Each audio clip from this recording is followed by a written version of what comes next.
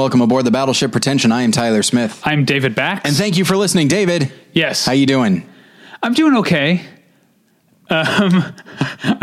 We have this top of the show topic all picked out to talk about. And then right before we hit record, you were like, I got to make sure I have the movie ad ready. And I was like, this is going to be weird to try and talk that's about. True.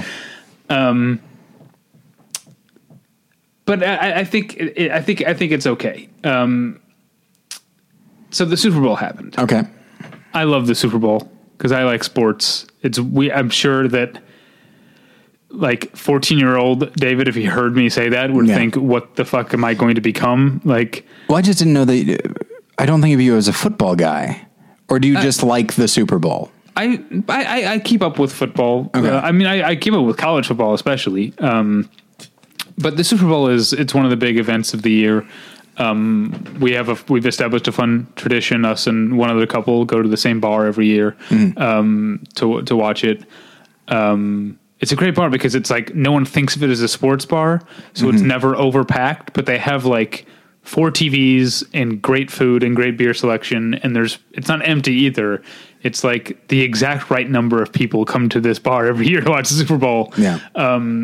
You've been there. I'm not going to say what it is on the air. I want to keep it a secret. Anyway, I really enjoy the Super Bowl. This year wasn't a particularly good game, but it's still a fun experience. But I get angry to the point every year where I start to tell myself to just shut up because I know that I'm a killjoy or whatever. But people getting excited for commercials. Okay. It gets under my skin. I feel like this is, I'm a pretty cynical guy. There's, the things that I believe in, I'm usually able to go, well, what's like Elaine with anti-fur. Who has the time? I can do that. Or I'm also someone who's like more than willing to see other people's point of view. But I think getting excited to talk about commercials, which I view as, inherently untrustworthy, right? Sure. A commercial. And I think that's the difference between what we do with our advertisers, in which we're telling you about the product. There's something so old fashioned about the way that we do it. Yeah. And the way that they want it's us like to the do old it, days when it's like, hang on, let me tell you about Kent cigarettes. Yeah. And that, to me, that's like, that's the kind of thing that is, it's aimed at our listeners. Yeah. I have the service. It's not deceitful, but there's something about commercials, like specifically like television commercials. And, there are other things too, but I find them so insidious and cancerous, and I find them to be an ill in society, and it drives me crazy that anyone could be so unreflective on the dangers that commercials pose to all of us as to be excited for them and to talk afterwards about what was the best commercial. It's so gross to me. It so upsets me to the point every year less and less. I mean, I used to get on Twitter every year and really get on my high horse. And I found that no one is listening when I do it. So I want people who follow me on Twitter to know I've got just as much of a head of steam worked up as I have in past years. I'm just relatively quieter about it because I know other people are just okay with it somehow. And I don't know how every year we can have people railing against the commercialization of Christmas when that's nothing compared to what goes on at the Super Bowl.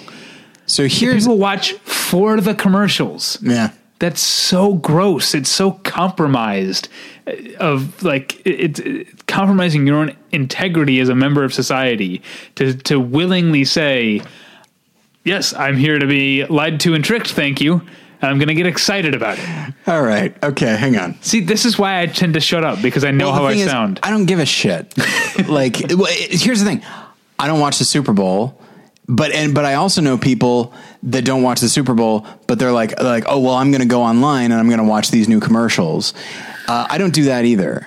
But here's what but here's what I will say is that it's not even so much that I understand it. It's that there is now an association with Super Bowl commercials that is like, yeah, we all know we have a product to sell, but now there's this thing associated with them where people can be silly and goofy, and it can be creative as it can be, and it can be funny, and it can be all these other things. It's more just like, look, we all live with commercials anyway. These could be at least a little bit more creative, and the sponsors and the networks, they don't really care. It's just be memorable. And so, but it's like a guy being really personable and funny and friendly with you just to get close enough to steal your wallet or slip a knife between your ribs.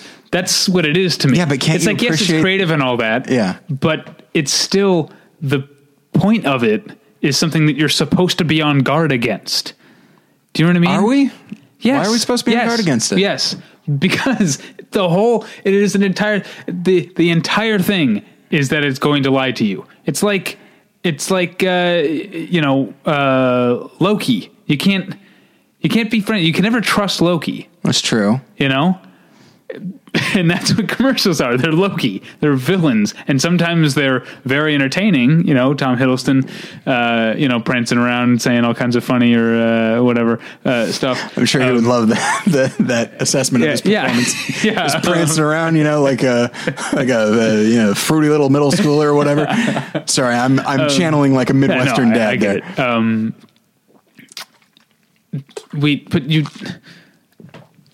it. Every commercial in the world should be looked at through like squinted eyes, like what's really going on here?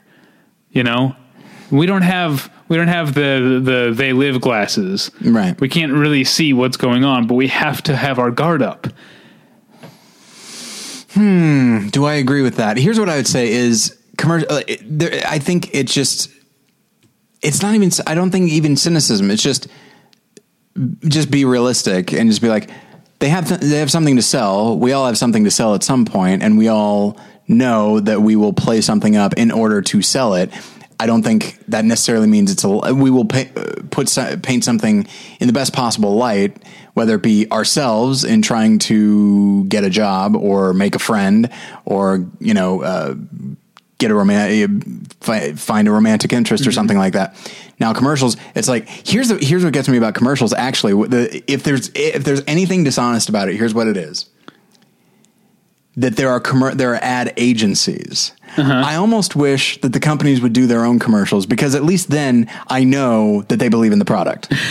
You know what I mean? But even then, they don't necessarily. They might not necessarily. Yeah. But they personally have a vested interest. Right. They're at least passionate about the product. There's a certain degree of that. There's pride of ownership, even if they're just people that manufacture it. And so there's just something about, and that's why, and maybe the listeners maybe they don't see any difference between what we're talking about here. And then in a few minutes, we're going to talk about Mubi, but I will say I have Mubi. And then in the middle of the ad, we're going to be talking about a movie that you and I have watched together. I will be mentioning it, that we've watched together. We both like, and it is available right now. There's no lie in that. Exactly. We will be making the case for Mubi, treating you, the listener, as an equal and deserving of the respect of coming out and making the case. But we're not going to have Christopher Walken with a sock on his hand try and do a little dance and try and get you to buy a new car. That was one of the ads. And maybe then we can move on. Okay. I do have a question. Okay, well, let me say this. Okay. Maybe part of the reason that TV commercials in particular upset me so much is that it's filmmaking in service of the basest possible pursuit. Which is? To make money, to sell something. Okay. It's so vulgar to me. It's taking my favorite art form and making it in the real most classical definition of the word, something vulgar. Well, and which is almost why I want a company to do their own, because at the very least they're expressing something that they probably feel, whereas an ad agency absolutely doesn't feel this way. Maybe they like the product, but they didn't opt to make this commercial they didn't say like, I love this product so much, we're going to do this one pro bono. They're not going to do that. Right. Here's my question for you though. Okay, hang on. I'm having 3 thoughts at once. Probably just 2. I'm not that smart. I was going to ask you, where is the lie in commercials? But then I immediately had a follow-up. The lie is often that it's not actually a commercial.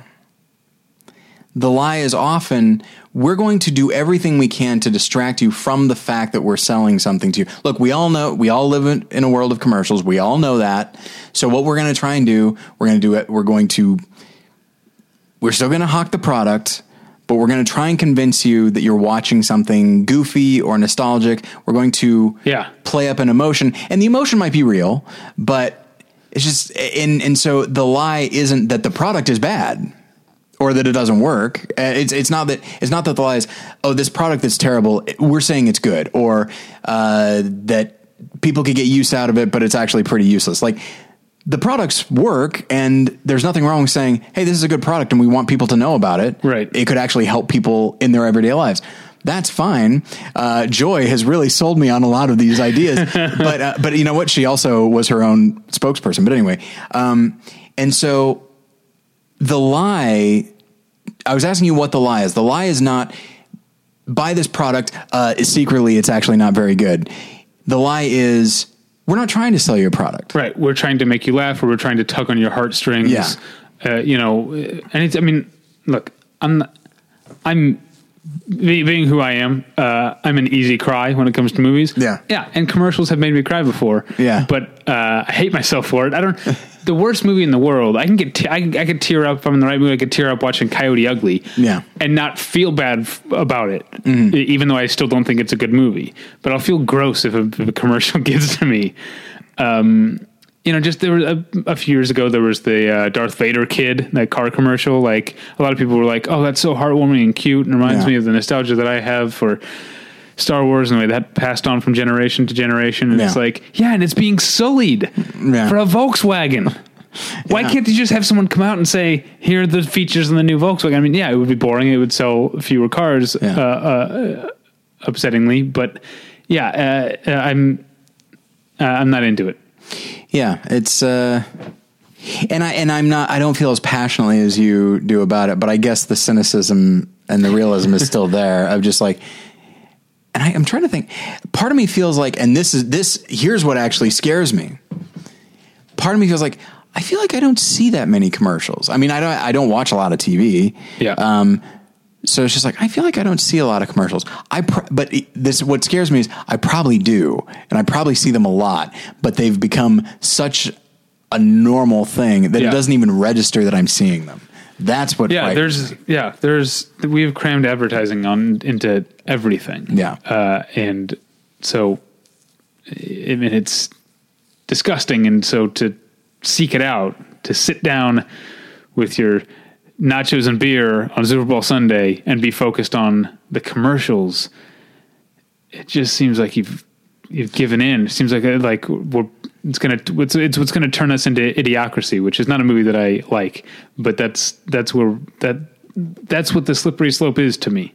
But and here's the thing: using words like disgusting, I don't think there's anything inherently wrong. Morally, maybe artistically, but I don't think there's anything inherently wrong with the concept of a commercial. People got to get the word out about their product, and if you want to try and do it in like a pitch kind of way, it's one of the reasons that show that was short lived because of the death of Billy Mays. That show Pitchmen was a great show because it is a person selling this thing, and they are talking about this thing. Yeah. I don't begrudge anybody the necessity of having to sell this thing or having to convince somebody that this thing that works and is good works and is good. But it's the so I don't find anything disgusting about it. It's the fact that they're trying to do something else. They're trying to act as though they're not doing what they are. I find a certain purity in saying, here's what the product is. Yeah, I guess that makes sense. I still think people should should be skeptical. Which is not the same as being pessimistic, by the way. Right. Yeah, I mean, be skeptical. When we're about to tell you about a movie in like just a few seconds. It's fine to be skeptical. You know why? Sure. Because this product will withstand your skepticism. Yeah. You know? But here's the thing. We wouldn't be saying this if we weren't paid to say it. You know what I mean? What, saying this about a movie? Yeah. Like they paid us to say it, but at the same time, we have turned advertising away because we did not want to say certain things. So this is a thing that we believe in. So I feel like that's probably a pretty ringing endorsement that. Oh, I think we are above board. Yeah, across the board. Nothing disgusting about us, David. Yeah. Let's get to that ad. Yeah, I know. I can't wait. David, I want you to think back to your childhood. Okay, so, and it's funny because the movie I'm going to be talking about is one that you and I watched in college together. And but anyway, okay, this episode and everything we just said, actually, let's say everything from now on is brought to you by Mubi, a curated online cinema that brings its members a hand-picked selection of the best independent, international, and classic films. Every day, Mubi's curators introduce a new title, and you have 30 days to watch it. That means there's always 30 wonderful films to enjoy, all for only $4.99 a month. Plus, when you use their mobile apps, you can download films to watch offline. And I should say, just by the way, this is something that I have observed. It is also available on Apple TV. That is a recent development. Among the movies currently available is Peter Glenville's Beckett, starring Peter O'Toole and Richard Burton. We watched this in college and didn't expect to really respond to it as much as we did. Everything about it seemed like just one of those, early 1960s, like, okay, here's something about royalty. Okay, we got it. Mid 60s. But it's so much more, it's not necessarily cutting edge, but it's so much more involving and engaging because it's about this friendship. Yeah. And it has an immediacy to it that it feels like a movie from the 60s. Do you know what I mean? Yeah. Like it's still a period piece and a great one, but it feels of its era in a way that's not dated, in a way that makes it feel much fresher, actually. Well, and because the story that it is telling is one that is actually, it's appropriate that it was made in the 1960s because the story is not necessarily anti-establishment, but it's basically saying these guys were best friends. And then politics came along and one of them wound up dead as a result. That the idea of power corrupting, but just this idea of you think you're close friends with someone, you think that your principles are important, you think all of these, okay, here's a little bit of power. Now where are you? And I feel like that's one of the things that fascinates me. And I will say, I feel like in general, I have not seen enough Richard Burton. I've seen Spy Who Came In From the Cold, which is amazing. I've seen Beckett, which is amazing. I've seen Who's Afraid of Virginia Woolf, which is amazing. You and I in college watched Look Back in Anger. Yeah. Everything I see him in, I think he's astounding and a very in the moment actor. But for some reason, the urgency to see his stuff is never there. And I think it needs to be. I think he's somebody that I need to look more into. But anyway, so he's Beckett, in 1984. He is. I did see that. Yes. That was probably the first thing I ever saw him in a supporting role, the Inquisitor role. So that's Beckett. That, along with many other films, 29 other films, in fact, are available at Mubi. And there is also a special offer for listeners of Battleship Pretension. You can try Mubi free for a month. Just go to Mubi.com. That's MUBI.com/Battleship to redeem now. That wasn't so hard, was it? No. That wasn't such a chore. Not at all. And I want to tell you about tweakedaudio.com, which is where you go for professional quality earbuds in a variety of styles and colors. And they're very stylish and they're very colorful and they look great and they sound great. And we use them and we endorse them and we enjoy them. And they're available for a low price at tweakedaudio.com. But if you put in the offer code pretension at checkout, you will get 1/3 off that already low price and no shipping charges. That's tweakedaudio.com, offer code pretension. let's get into it, shall we? Indeed. Now, we've been doing this podcast for like 9 years. Yeah. But this is a more recent, what is this, 4 years old or so? I believe so. And this was an idea that you had. Yeah. When we spent so long talking about the best movies of the previous year that we kind of feel like, at least among ourselves, we end up talking about the same movies because they're our favorite movies. And so you had this idea of, well, what about the movies that aren't necessarily the top 10 or even might not even be top 50. Might not even be honorable mentions, but something about them deserves to be highlighted. And here, I'll just go first. Okay. And I'll start by saying what my personal criteria were. Okay. I wanted to pick movies that either movies that didn't get talked about a lot for a number of reasons. Either they didn't get a wide release, or they did and no one saw them. Yeah. Or they were dismissed. For, not necessarily. That's a big one for me. I'm not necessarily going to. This isn't necessarily this movie is underrated, although it kind of like I'll get into that a little bit. Yeah. But these aren't movies that people hated, but movies that people just didn't think too deeply about. Yeah. In order to underrate a movie, you need to rate it. Right. Yeah. But like the movies were so quickly dismissed that people didn't even give themselves a chance to underrate it. So here's how I've divided mine up. I've got 2 studio movies. Okay. Big studio movies that I don't think people thought enough about. Then I have 2 documentaries that I don't think enough people saw. And then I have one that arguably, at least among our peer group, probably did get talked about a fair bit. Okay. But I still think needs more attention. So we'll see when we get to my last one, if you agree. Maybe I don't think you've seen it, so there's at least one person who still needs to see it. Okay. But the last one might be a movie that more people have talked about. But I'm going to start with my for the first of my 2 studio movies, and this was a movie.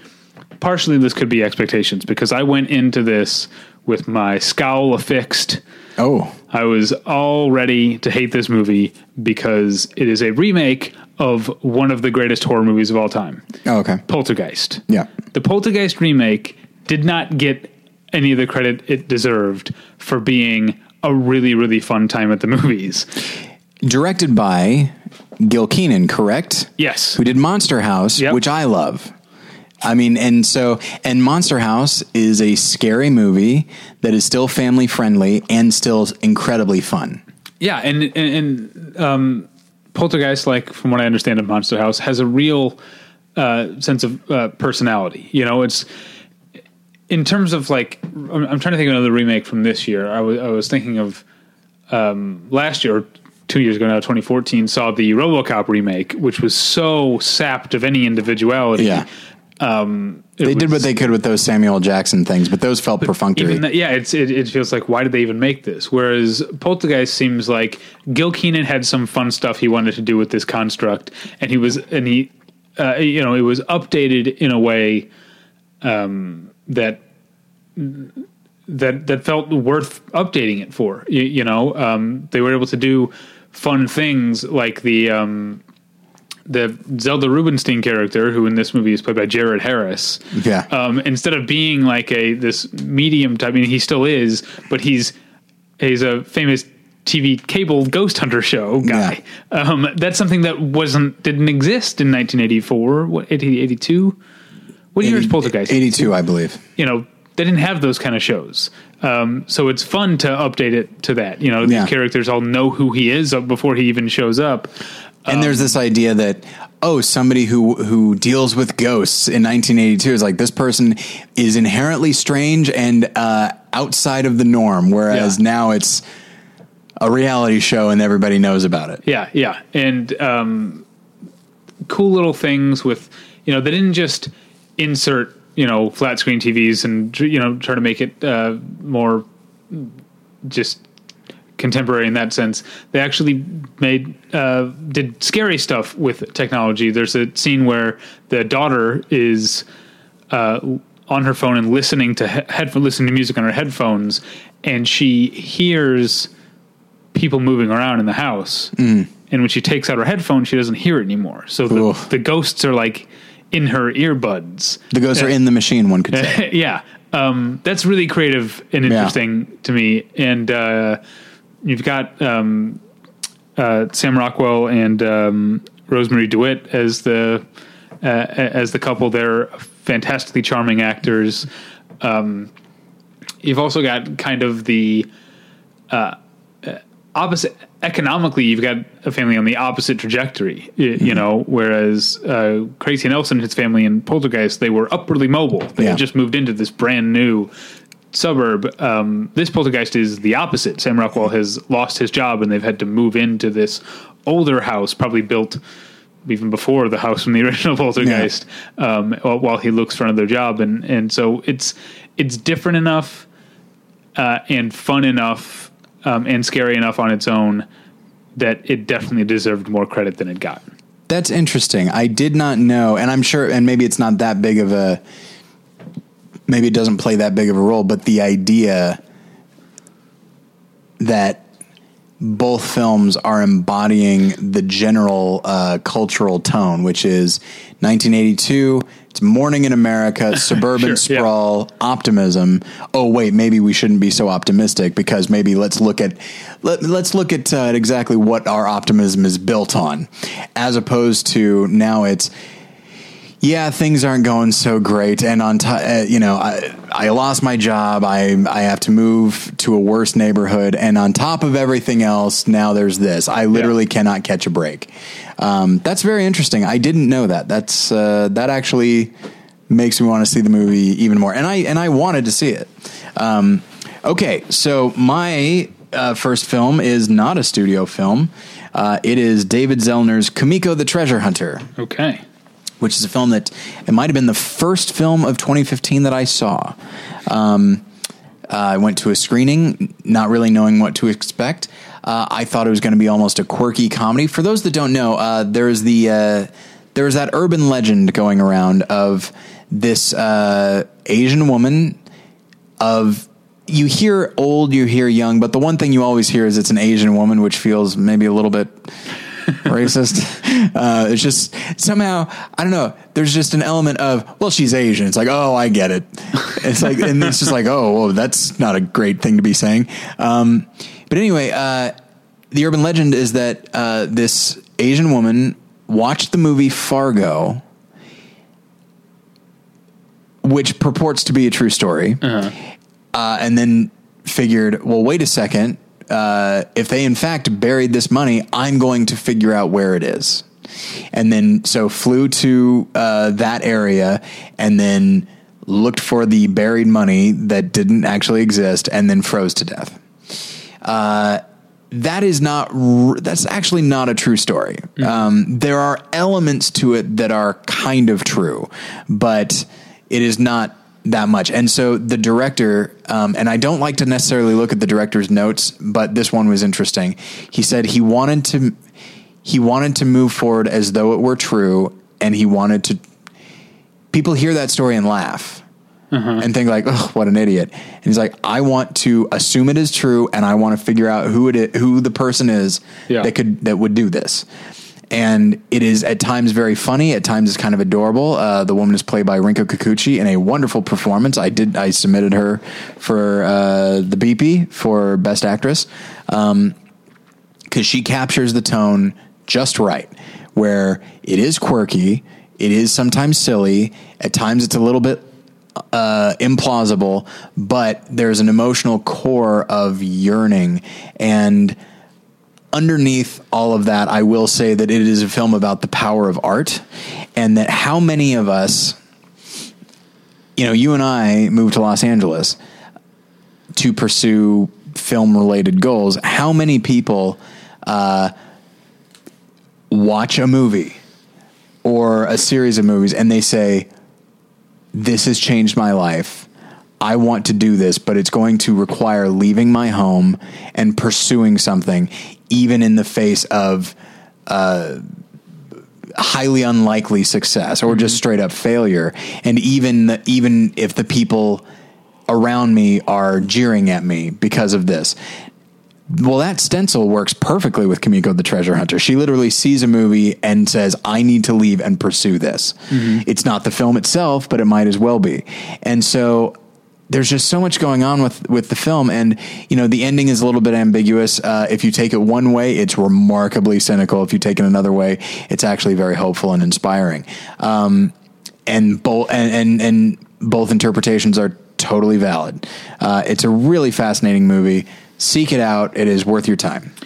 No, I didn't think about this until you said it, but I think my next movie, which another studio movie, might have been the first 2015 release that I saw in 2015 as well.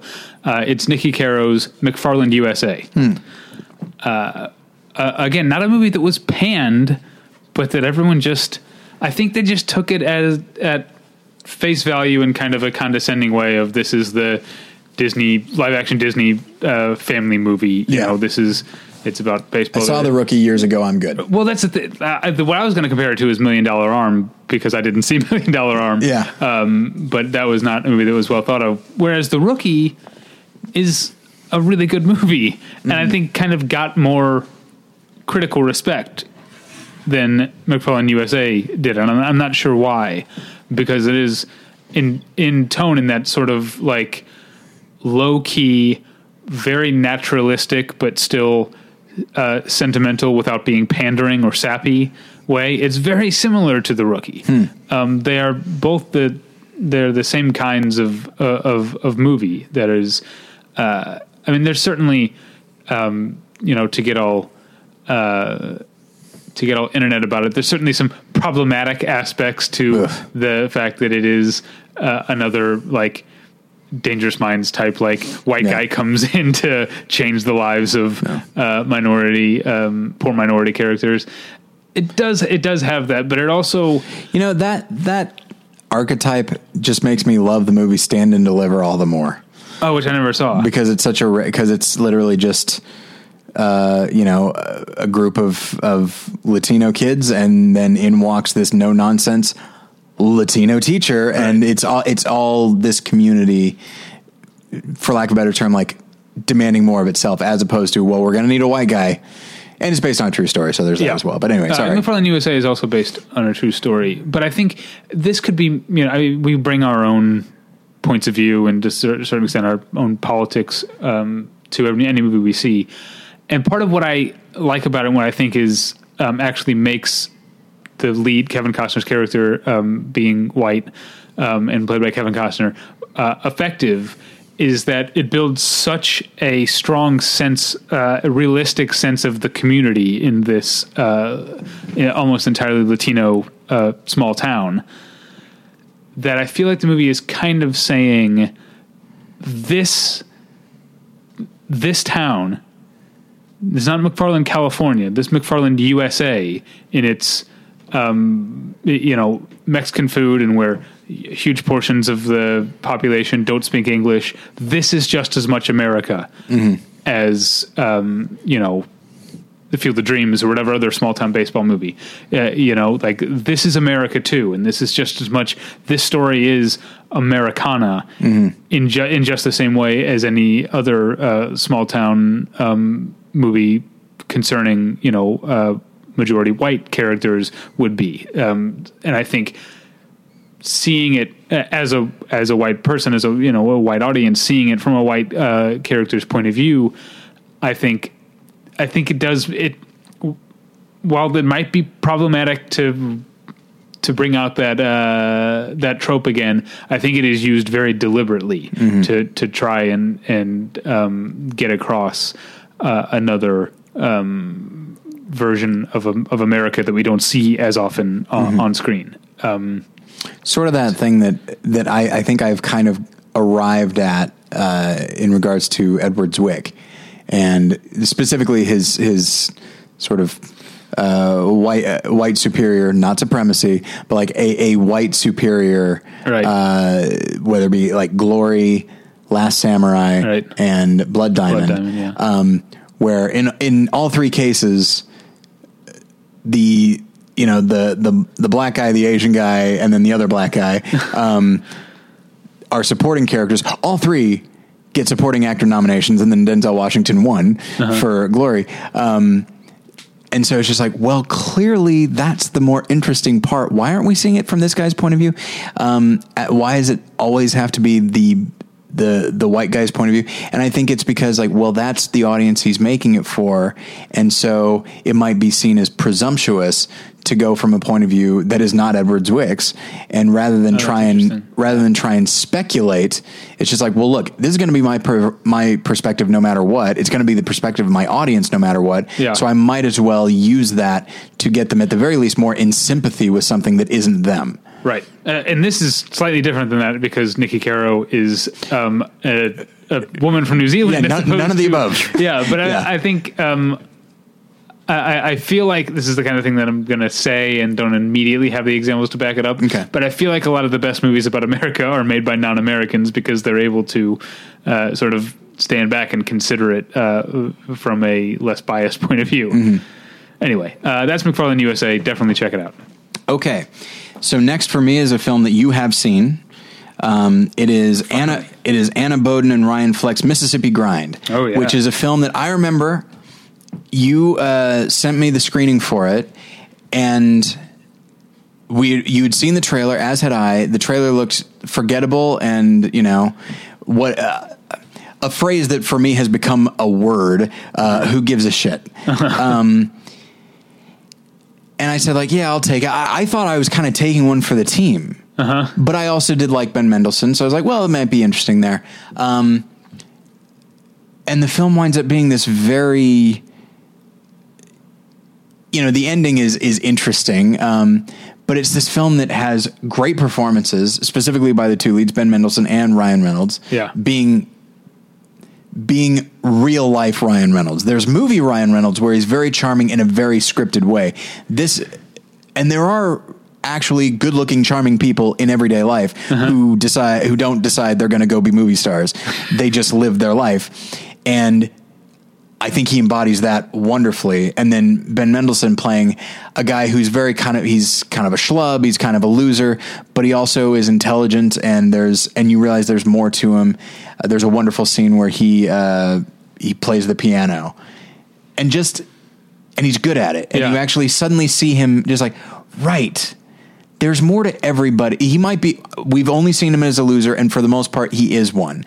But at the same time, he's a successful real estate agent. He can play the piano. He has a child somewhere. Like, there's more to him.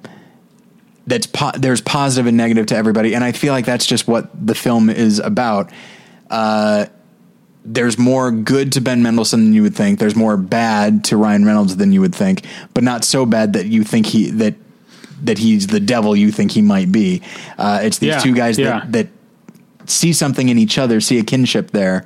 And it's not this predatory friendship. It's more like this, there's an enabling aspect there, but there's also a camaraderie and a kindred spirit kind of thing. And it's just, there's so much going on in the film that I really, really enjoyed and did not expect to. And it's a film that I feel like most people would enjoy. And it's from the same people that made Half Nelson, which I was a big fan of. And it's that. It is people that are sort of on the margins of society, even if they wouldn't immediately appear that way, just sort of people that are, for lack of a better term, losers, misfits, whatever you want to say. And then finding the humanity, and finding the emotional or experiential common denominator between us and them and each other. Mississippi Grind. Watch it. I like that Ryan Reynolds seems to be one thing and doesn't, just like Ben Mendelsohn seems to be one thing and doesn't. I like the way the movie I guess it fleshes them out like a good movie should, but it also sort of changes your opinion on them. And I think over the course of the movie, I think the way it illustrates that is by being a movie about two guys going on a trip. There have been the whole movie, but it's episodic, and a lot of the episodes include different, very small, very good performances from women. Yeah. So we end up seeing them first, Alfre Woodard, then we've got Sienna Miller and Annalie Tipton, then we've got Robin Weigert, and they're all very brief, but we're seeing Ben Mendelsohn mostly, but in his friendship with Ryan Reynolds, through the eyes of different people who are not only in completely different locations, but are approaching the world from a different point of view because they're women and Ben Mendelsohn and Ryan Reynolds are men for the whole movie. I think that helps us see the way it helps us consider these characters from different points of view, that we keep getting these different them interacting with these different women. Yeah, and I'm kicking myself for forgetting how amazing Alfre Woodard is in her scene. Yeah, in everything about that scene, the way it's not even just the way it's written, but just the concept of the scene seems like it could be too clever. The idea that this woman who is, middle-aged and very benevolent, that she could actually be a loan shark, or a bookie, I guess. It could be just like, oh, see, we tricked you. There's more to it. But she has enough power as an actress to pull off both. Right. She has an inherent authority, and then eventually you realize, oh, that's why she has authority, because she's absolutely an authority figure to this guy. Yeah. But anyway, we can move on. Sorry. The standout to me, actually, of the actresses was Annalie Tipton, who's Sienna Miller's friend. Yeah. Because I just knew her from two things. I knew her from Crazy Stupid Love, which is a fine, it's an okay movie. And then I knew her from the terrible Two Night Stand. With, do you remember that movie? It sounds familiar. It was basically she and Miles Teller have a one night stand, but then they get snowed in and end up spending a whole weekend. That's right. In his apartment, which is a great premise. Yeah, it's just not a very good movie. I wrote my review of Two Night Stand in my car in the parking lot outside your place here. I think I had shown up early to record and you weren't home. Oh, okay. And I was like, I got to get this review written. So I just opened the laptop and wrote the review in the car. The editor's all over my ass. I got to get this thing. Gotta get this thing written. All right, is it my turn? Yes. All right, we're moving into my documentaries. Okay. And now this is a movie that I can almost guarantee. I know for a fact that you haven't seen it because I feel like you would have told me. But I can almost guarantee you the listener hasn't seen it because it did not get a very wide release. I saw it at the Hollywood Film Festival, which is a festival you've never heard of, but shows a lot of good stuff. And then it did get a very small release. It's a documentary called Something Better to Come.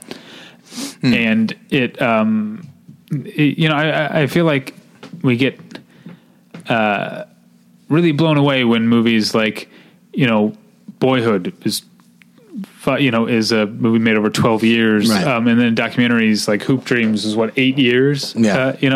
Something Better to Come is a documentary that takes place over 14 years, following one girl from childhood to young adulthood, and she is part of a small class of outliers in the Moscow region who live in the dump. I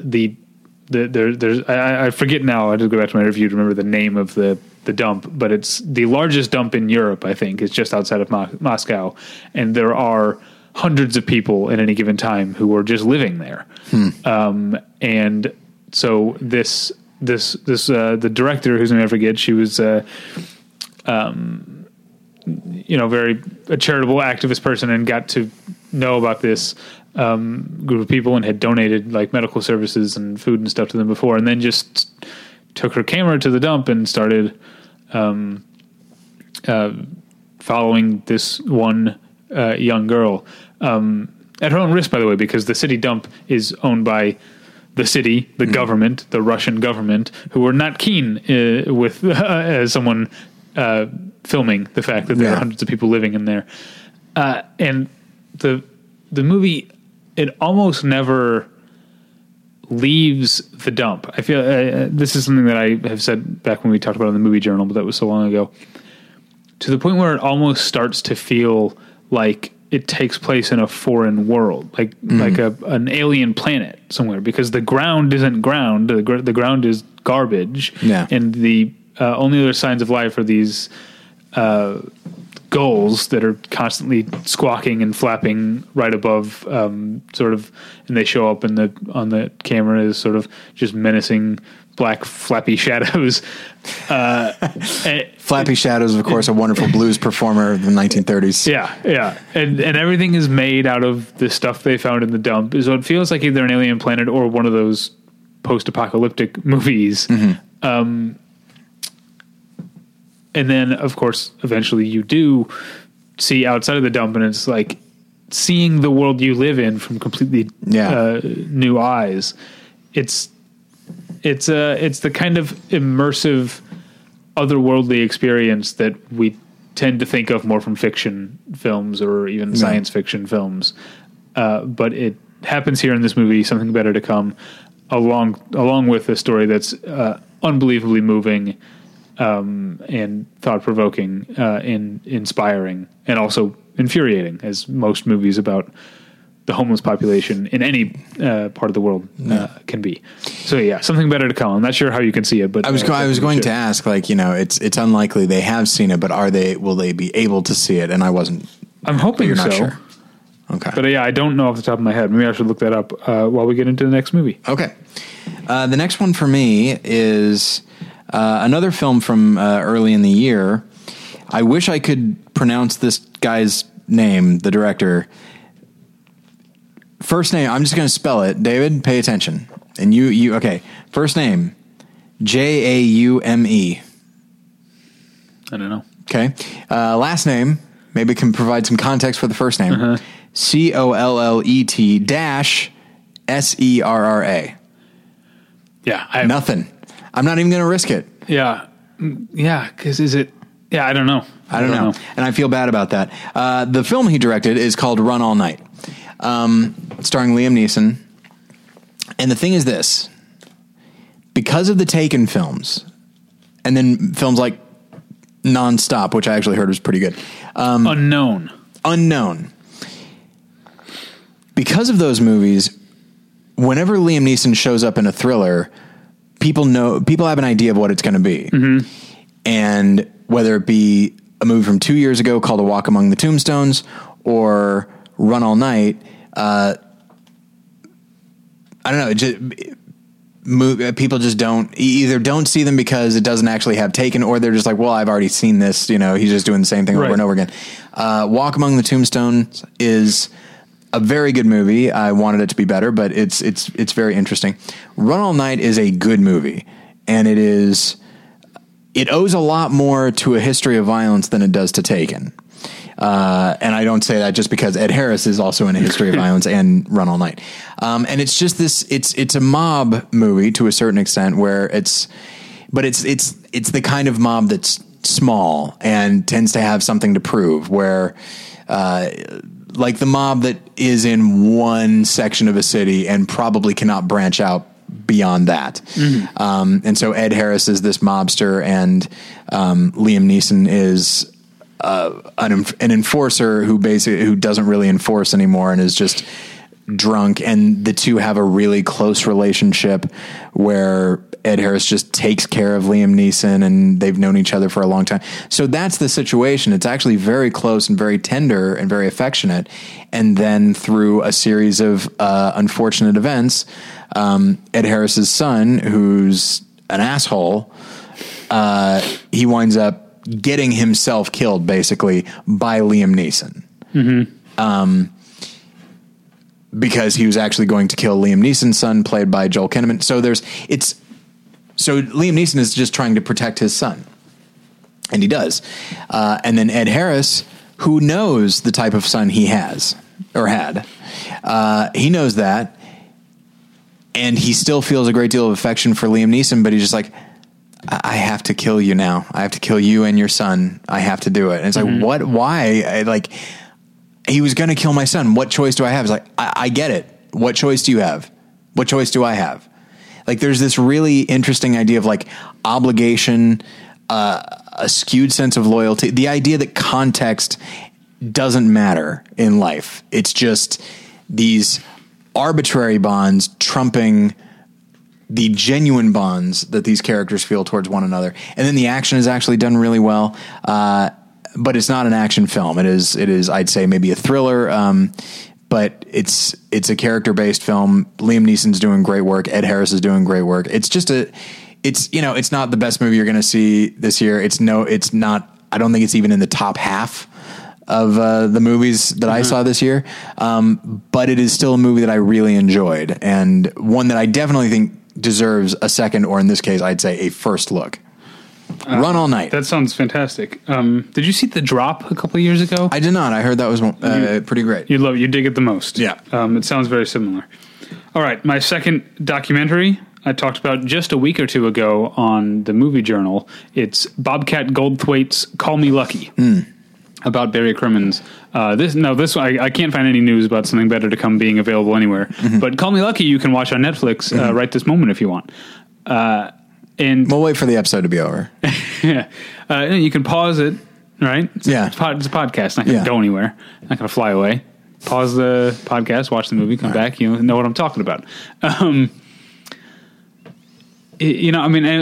I said that I talked about it recently, and I think I very much praised it on the Movie Journal. But it's a movie that has stuck with me in the time since I've seen it and grown in my estimation. Because I think you and I were both not very big fans of Bobcat Goldthwait's last movie. That's true. Which I'm already forgetting the name of. God Bless America. God Bless America. And I think we both had the same feeling of like, well, maybe he needed to get it out of his system, and now he can get back to making Bobcat Goldthwait movies. And it felt like, I think I did kind of say this in the Movie Journal, the idea, like the fact that it was a documentary seemed out of character to me. It's like, oh, that's interesting. Maybe this is another thing that he's doing to, that he's working out. But the more I think about it, the more this very much is a Bobcat Goldthwait movie. Have you seen it yet? I started watching it, and then as like I mentioned the other day, I started watching it and quickly was like, oh, not in the mood for this. Because Bobcat Goldthwait makes movies at his best, and his best being World's Greatest Dad. No question. Movies that take really uncomfortable, taboo, or just unsettling subject matter. And he makes incredibly humanistic and even sentimental films around them. And it's the kind of thing that could feel like maybe a touch too novel, like maybe it's a gimmick, but I think he has a compassion for humanity that is in no way blind to the worst parts of humanity, and is in fact more compassionate because he accepts that. Not that he necessarily tolerates evils, but he knows that this is part of the human condition and is not willing to turn a blind eye to it. And that's what Call Me Lucky is. It's about it starts out as being a documentary about one of Bobcat Goldthwait's favorite comedians, who was also very influential and helped Bobcat Goldthwait early in his career. But it goes to a place of being incredibly unsettlingly dark, and it shows how a person. I think we tend to, in movies, especially in fiction movies, but when someone has been victimized, by a predator or something like that, we want to see them as having been wounded by it and needing solace. Yeah. And that's what Barry Crimmins is, but we also see how it turned him into, in some ways, a more compassionate person, but in many ways also a more angry person. That's a lot of where his comedy came from. And the more he did comedy, the closer he got to tapping into the root of his anger, and the more it tore him apart. I would say in the past tense, Barry Crimmins is still alive, but he just doesn't really do comedy anymore. And I think Bobcat seeing, I always want to call Bobcat by his first name. I feel like you have to. Yeah. Him seeing the potential to make an incredibly touching story about potentially the angriest person that he knows. Yeah. is he comes at it, again, it starts as one thing. It starts as being what you think is going to be a fairly conventional biographical documentary about a comedian or an artist or whatever. And it ends up being such a Bobcat Goldthwait film in that it's incredibly moving and unforgettable. So yeah, that's Call Me Lucky. It's on Netflix. Okay. So next for me, a film that has stuck with me since I saw it around Christmas time, and a film that if you do it right, it could become a Christmas classic. When I think of modern day Christmas classics, I feel like the most recent one is probably Elf. That's the first thing that came to mind. Yeah. I can't think of anything that has come out since then that people... Not Fred Claus? What? And I don't remember if Bad Santa came out before or after Elf. I think it came out before. It's around the same time. Yeah, it was like within a year of each other. They might be the same year. Yeah, they might be, yeah. So this film, I think, could be, in the same way as Bad Santa, could be a Christmas classic, which is, of course, Krampus. A film that I thought I would see and it'd be a lot of fun and I'd forget it the minute it was over. But it had stayed with me for a lot of reasons. First off, it is just a really the imagery is really effective. Use of sound is very, I don't know. It just, sound plays a big role, obviously, in film in general, but there's something about, I mean, you talked about with Poltergeist, the use of sound can sell any reality. And if you're making a horror movie, you need that sound, because it's just like, hey, what was that? That's a very standard horror line, and that is a response to something you can't see. So yeah, the sound design is great. Art direction is wonderful. It's shot in a really good way. And also just the design of Krampus and then his minions is very disturbing and very intimidating. The film is not necessarily that scary, but it's also not trying to be scary. It's Gremlins. It's trying to be Gremlins, essentially, which is another Christmas movie. I can't think of anybody. Classic. Another Christmas classic, no question.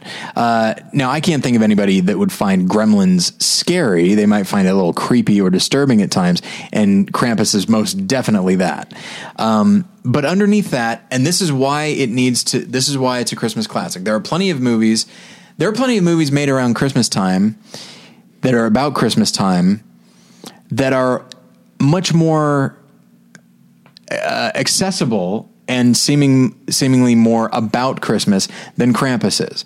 But those movies have a core of cynicism and a core of pandering. Krampus has demonic imagery, but at its core is this idea of a deep yearning for connection with other people around the holiday season, when that's what it's supposed to be, but it has been replaced by not merely commercialism, but also the sense of obligation that comes with the holidays, whether it be buying people presents or just, we got to make sure that the meal is right. We have to make sure that we're all getting together and having a good time, basically guaranteeing you won't. So it's like, that's what it has become. But underneath that is the understanding that, yeah, there was a time when buying a present for somebody else was like a fun thing. Like, I want to do something for you. And getting together and having a nice meal was a fun thing. But now it just like everything tightened a little bit, and now, or loosened, I guess. And now everything's an obligation. And it's a film that mourns that. Finds a lot of humor in it, but mourns that. And what I think is amazing about the film is that at the beginning, when our main character sees his extended family, who are all assholes, they're all basically like cousin Eddie from Christmas Vacation. But over the course of the film, and they're caricatures. I mean, one of them is played by Dave Koechner, for God's sake. That should tell you everything you need to know. But as the film goes on, and these characters are now reliant on each other in a different way than purely obligation. Now they're reliant on each other for survival. That's when you see, well, hey, wait a second. Dave Koechner just did something really heroic.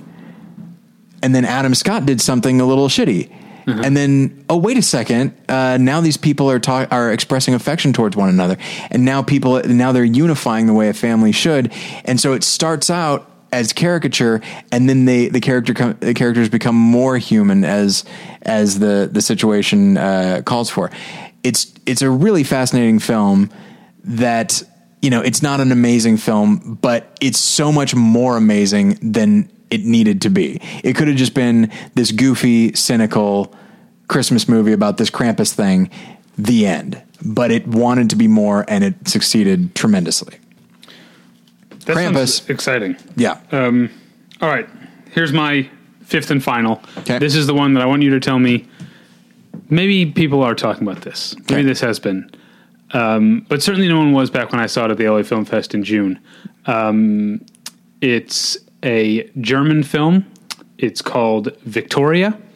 Okay. And it has a big central hook.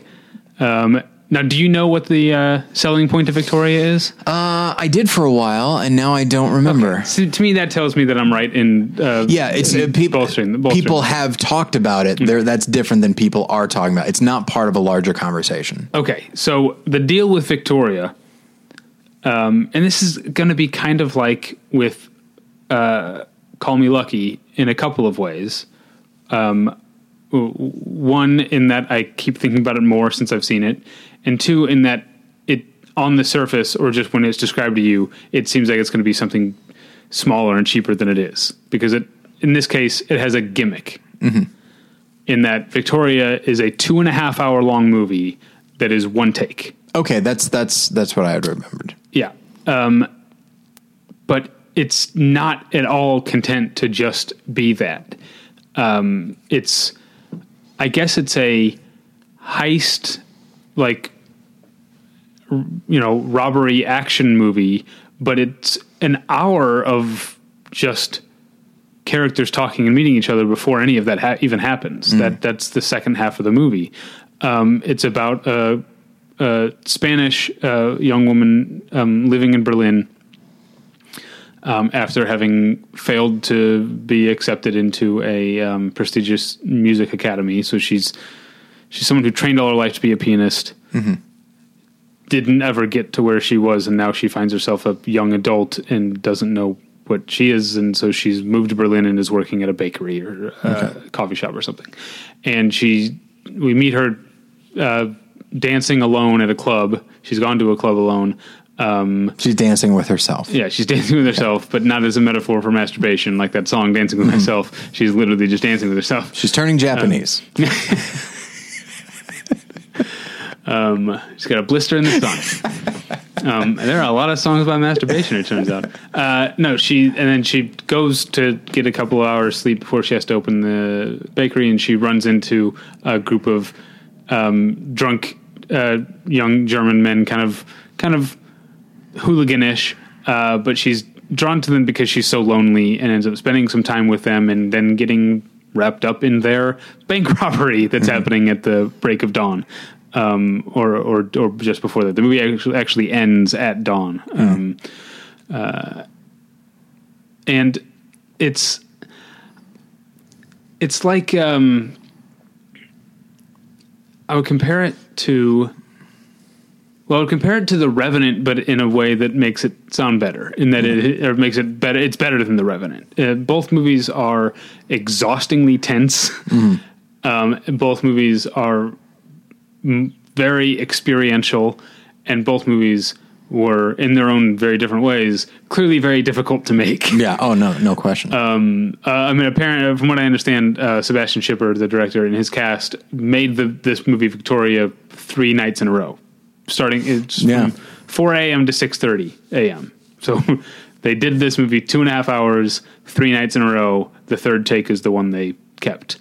There's a huge amount of choreography that needs to happen, especially later after the robbery happens and you've got cops and stuff chasing them around. But where it's different from The Revenant is that it's so invested in its characters, mostly its main character Victoria. That's why the movie is named after her. But also the the most sort of charming and boyish member of this gang, the one that she develops a bit of a friendship / potentially a crush on. It's a mutual thing. It's about characters in the way that The Revenant is not, and even in the way that Gravity is not, which is another film that has a similar type of approach.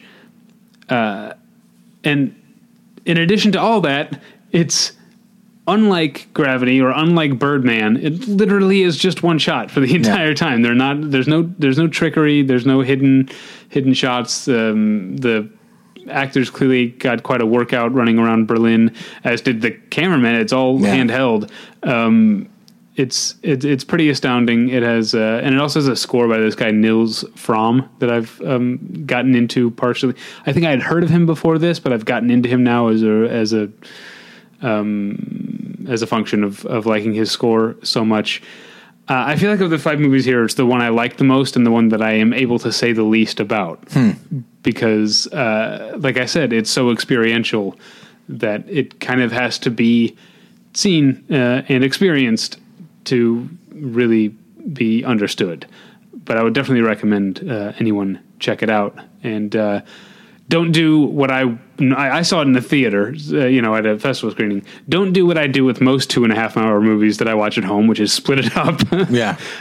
Watch it all at once. If there's ever a movie that needed to be seen from beginning to end, it's the movie that was shot from beginning to end. Yeah. Somebody watches it over the course of 5 nights and like, I don't see what the big deal is. So, okay. Is that your last one? That's my last one. Okay. I'm torn. I had an alternate in case we overlapped. And now I'm torn between my actual 5th film or the alternate. I'm going to throw it to you. Which do you think I should talk about? Well,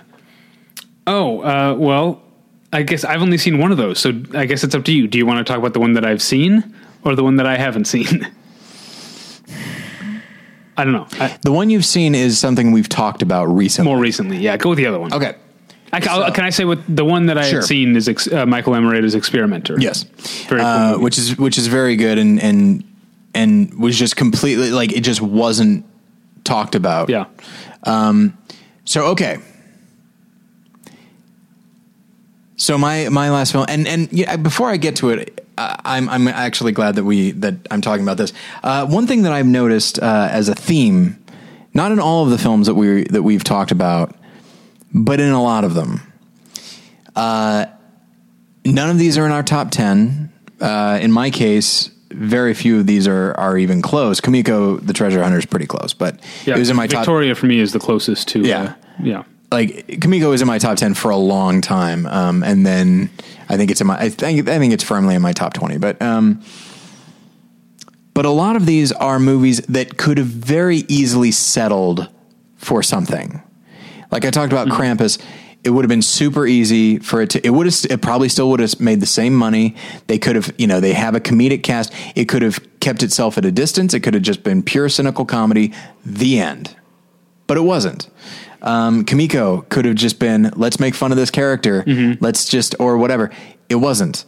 Let's see. Poltergeist could have just been a by the numbers remake.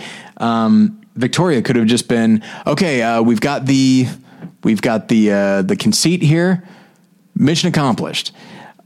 Run All Night could have just been a standard Liam Neeson action picture. But in pretty much every case, the filmmaker has an option to just deliver what's expected, but opts to go beyond that. Which, yes, the films aren't in our top 20, but they linger in my mind. And so here is the film. It is John Schnepp's The Death of Superman Lives. Subtitle, What Happened? I don't like that last part, but so here's the thing.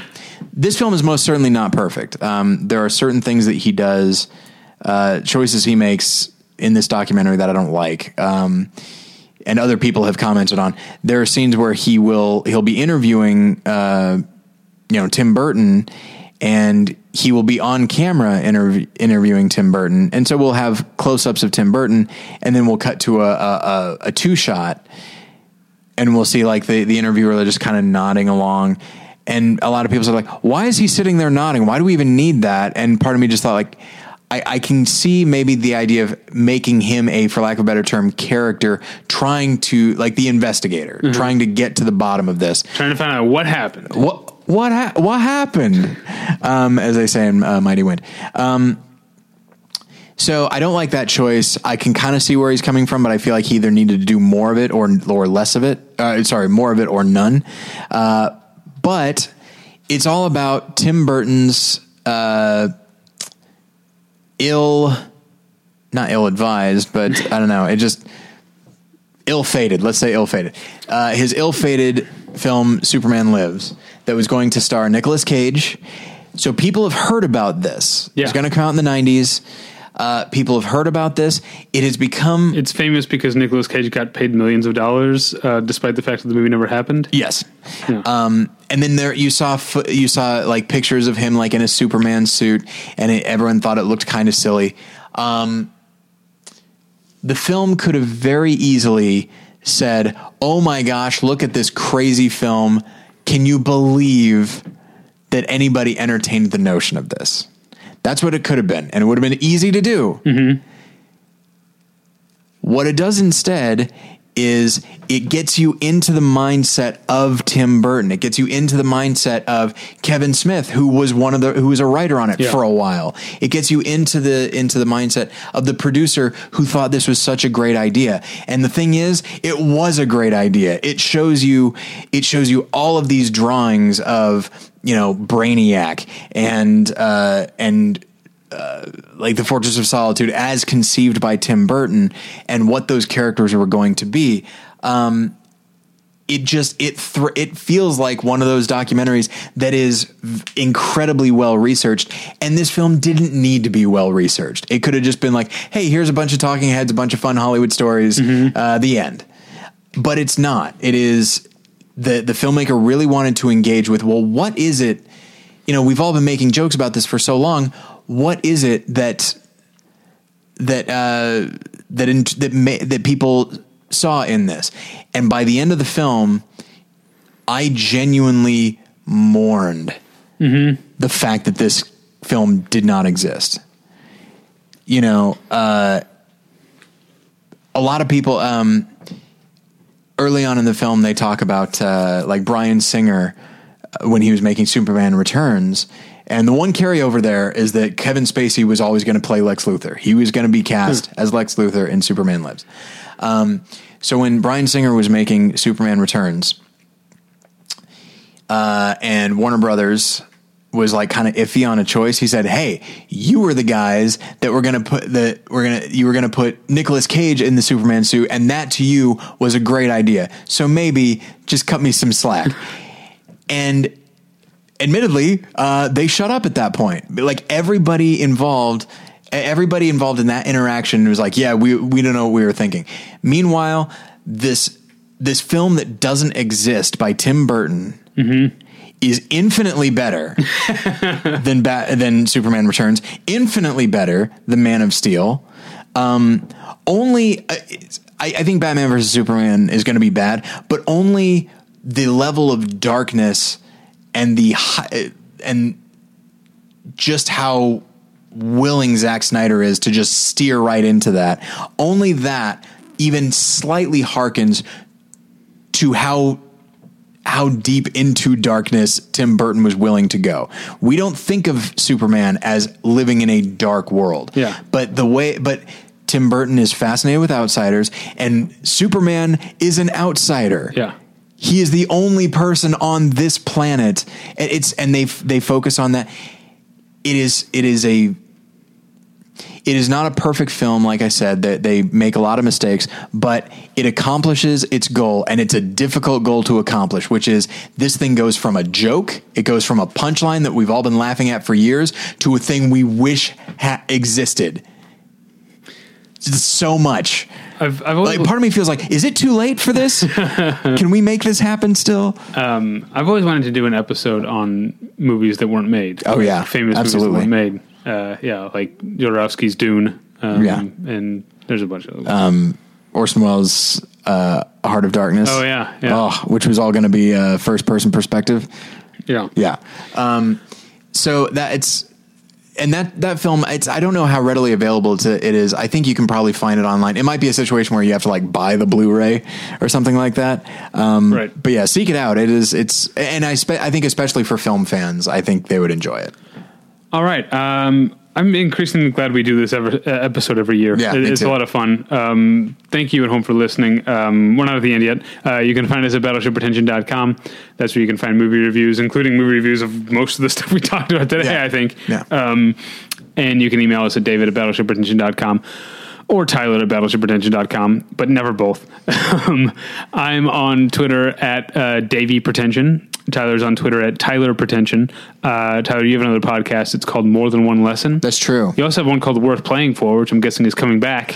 It is coming back. We were a little iffy about if we wanted to or not, especially because this season looks like it's going to be a special kind of intense, where there's like a bunch of medevacs and, I thought you just meant because they were camping. oh, you fucking asshole. We'll get you next time. No. So that will be coming back, but then, at More Than One Lesson, we are, talking about, various, Oscar nominees from this year. So last week we talked about Room. This week we're talking about Bridge of Spies. Next week we talk about Inside Out. So tune in for that. Okay. My other podcast is called Hey Watch This with Paul and David.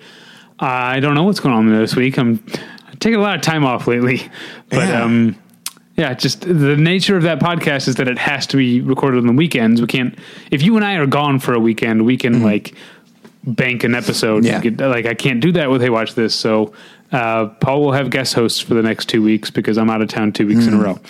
So I don't know what's going on, but definitely check it out. It's about TV. Yeah, that's all right. Thanks for listening. We'll get you next time. Bye. Bye.